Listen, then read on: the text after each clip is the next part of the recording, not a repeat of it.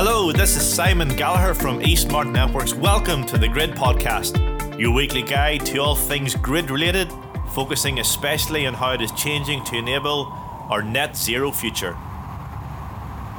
As you can probably tell from the sound effects, it is a windy day out there.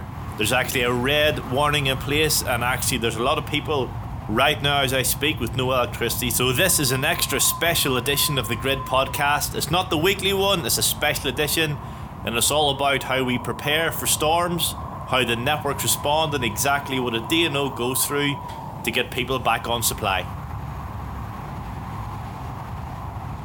So how do storms work for the electricity networks then? So the whole process starts with an internal escalation within the DNO. So they have got special arrangements with the Met Office and other services to give them really good quality long-range forecasts. So when they see something on the horizon that looks like it could be a storm or it could cause large damage to the network, they start the preparations at that stage. As they get closer to the event, the DNOs will actually escalate into what they call storm mode.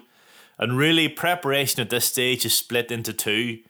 First of all, they need to prepare the network, so there's some physical engineering involved there.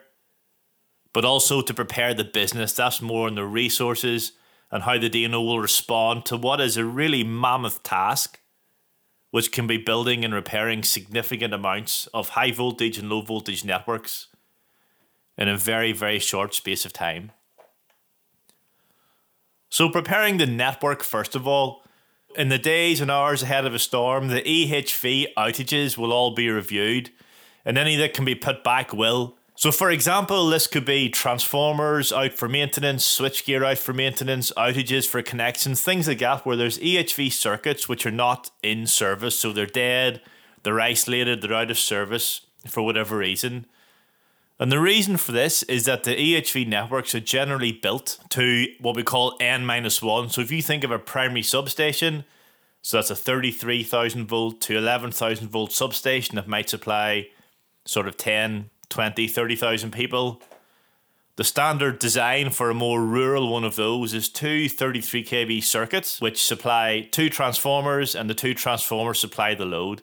And actually, it's designed that if one circuit or one transformer is faulted or a maintenance, it still supply the whole load with just one. That's what we call N-1.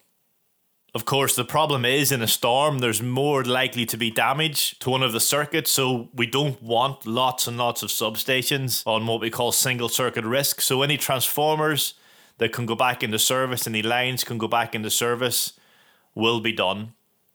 Same goes on the high voltage network, the 11,000 volt or the 6.6 kV network. Any holes or outages in those networks will be put back together. So this means the networks are as resilient as possible, especially the EHV networks, which feed, tens and tens of thousands of customers. At the same time, all EHV outages have got emergency restoration times, which are lodged with the control rooms. So these will all be checked and updated to see if the plans can be brought forward. All those plans will be looked at by the SAPs and the control engineers, again to make the network as resilient as possible, and if need be, they can get plant back into action as quick as possible. On top of that then, depending on the weather forecasts, most planned work, especially in overhead networks, because generally planned work on high voltage networks needs the networks to be isolated, so most of that will be cancelled, and that has two effects.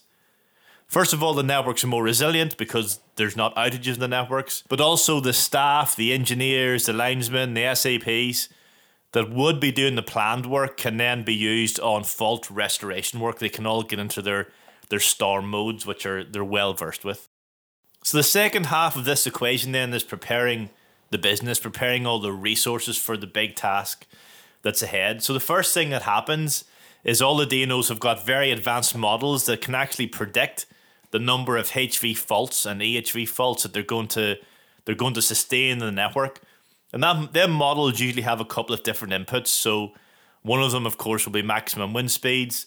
The other one will be duration of wind speed, but also some of the more advanced ones can take into account wind direction and things like that. And these have been built up over years and years, decades of data in UK networks responding to storms.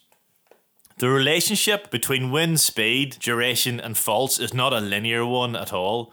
Over 70 miles an hour, a lot more damage is caused. So if you imagine a curve of wind speed to damage, it's very exponential, especially once we get above 60, 70 miles an hour. And really, above 90 miles per hour, the damage can be catastrophic. It's worth remembering that the D&O is repairing HV faults every day anyway. But in a storm, particularly a big storm, a lot more resources is needed to really get on top of things. So when it's been established how many resources are needed, the following types of people are all put in standby, ready to respond to the storm. So we've got linesmen, engineers, that's SAPs and APs, contractors, lots of contractors do good work, the tree cutters, the tree surgeons, massively important, excavation teams, control center staff. Control center can be a real, they're hugely important, but it can be a real constraint because compared to the field staff, there isn't actually that many qualified control engineers in any of the D&O, so hugely important that is very efficient. Contact center staff, of course, these are the people who answer the phones. Management teams, of course, this all needs managed. And increasingly in recent years, actually, generator teams. And what some D&Os are doing here is the resources that historically couldn't really have helped in a storm, like jointers, things like that, they can now connect up generators, especially to vulnerable customers. In bigger events, practically the whole D&O is switched over to storm mode and people are activated into what is known as their storm roles. So these can include call handlers, so modern technology means that it's not just the contact centre anymore, but the calls can actually be routed around the different regional offices that a D&O has, or even contractors. There's scouts, and these are the people who go out and identify faults, identify damage. They respond to the contact centre to vulnerable customers. And a lot of what they do actually is identifying things that are not the D&O's issue. Like there is a lot of people ring in about downed cables and wires. And when the scouts go out, actually it's BT wires, which is a problem, but it's not the problem the D&O can solve. And then fusing scouts. So these are scouts who are authorised to put fuses in, and this can be really useful where transient faults have blown fuses. So a tree has brushed a line, especially the open wire LV overhead lines, blown the fuses, but the tree has bounced back off the line, so a fuse can be put in and get the customers back on supply. So all these people are all made available as well. So practically all normal routine work for a big event will stop while the business prepares all these thousands of people to go out there and respond. Other things going on at the same time, so material inventories are checked, so poles, pole butts, overhead conductors, splices, all that stuff, they need a lot of it. Also there's storm stores or storm containers, so these are local stores with emergency equipment in them, they're all checked to make sure everything's there. Local resource centres are set up, so generally a lot of D&Os manage their fault resource centrally, but in a storm, because you've got so many resources, really it becomes too much to be managed centrally. So a lot of D&Os split this out into much smaller local teams to manage the resources. Generators are all made ready. Are the batteries charged? Have they got fuel in them? Fuel's made ready. Generators are also sited at very important points for the D&O. So the local resource centres will have emergency generators put there, as will the control centres, the standby control centres. And this is just so clearly if the D&O loses power, that's an issue. So they have these generators sitting there ready just in case. Also, there's a system called NUSAC, which is an agreement called the North East South Area Consortium. And this is a national agreement where D&Os can share their resources. So, for example, Northern Ireland Electricity quite regularly send over teams of linesmen and engineers to Great Britain because they may not be affected. And there's all sorts of procedures in there for operating across boundaries and who does what and things like that. And even in the background, how the companies charge each other, basic agreements on food and rest and all that kind of thing. So NUSAC calls will start. So each company's got a representative. There'll be conference calls arranged and they'll start discussing possible resource requirements from other D&Os based on their models of faults. And then it all goes quiet. Preparations have been done. People are ready. Material are ready. The D&Os are geared up. So bearing in mind at this stage, most planned work has been cancelled. So this actually can feel like a bit of a lull, and really is the quiet before the storm. So the weather is clearly monitored very closely, and the control room and senior management will be monitoring the fault levels very closely. And when I say fault levels, I mean the number of faults that's happening on the network. They will also be watching the weather radar and just tracking the storm as it comes across the UK, and through the NewSat calls, getting an idea of how the other DNOs are getting hit in terms of damage. So the faults start happening, the control room starts getting more and more alarms, more and more circuit breakers start tripping, more and more auto reclosers start to lock out. So at this stage, they've got a pretty good idea of what's going to happen, because we've probably seen what the wind speeds are elsewhere in the country and some of the damage the other DNOs are seeing. So at this stage, a system emergency or a network emergency or a customer emergency is declared by the DNO internally. They all call it different things, but what this means is a very intentional putting the rest of the business on notice that we are going to go into storm mode. And what that means then is people start activating properly into the storm roles and sort of drop the day-to-day stuff. During this phase, regular calls are held between the control centre and the managers and the local resource centres to decide at what stage to start deploying the resources. It is very important not to deploy them too early, because first of all, it's dangerous. You don't want people out there in the wind, but also because in the first few hours of a big storm, generally the work mostly is the control room using remote control equipment to do a lot of switching. So actually, because the control engineers are restoring large amounts of customers with remote control equipment, they can't give switching instructions to the SAPs or the APs that are out there. So generally, for the first number of hours, it's mostly the control center restoring as many people as they can via remote control. So at that stage, the linesmen and the engineers aren't actually deployed. As the wind dies down, the storm's moving through, the extent of the damage is becoming clear in terms of numbers of customers off supply. Eventually, the control engineers get through the bulk of the EHV switching they can do to restore supplies, and we start sending resources out into the field. And this really is the repair phase starting proper now. One of the first things that happens is the helicopters are sent up. So there's a number of consortium of helicopters around the UK, and they're sent out by the DNOs with copies of the EHV routes, and they generally fly as much of the EHV routes as they can, looking for damage, looking for issues, looking for major faults.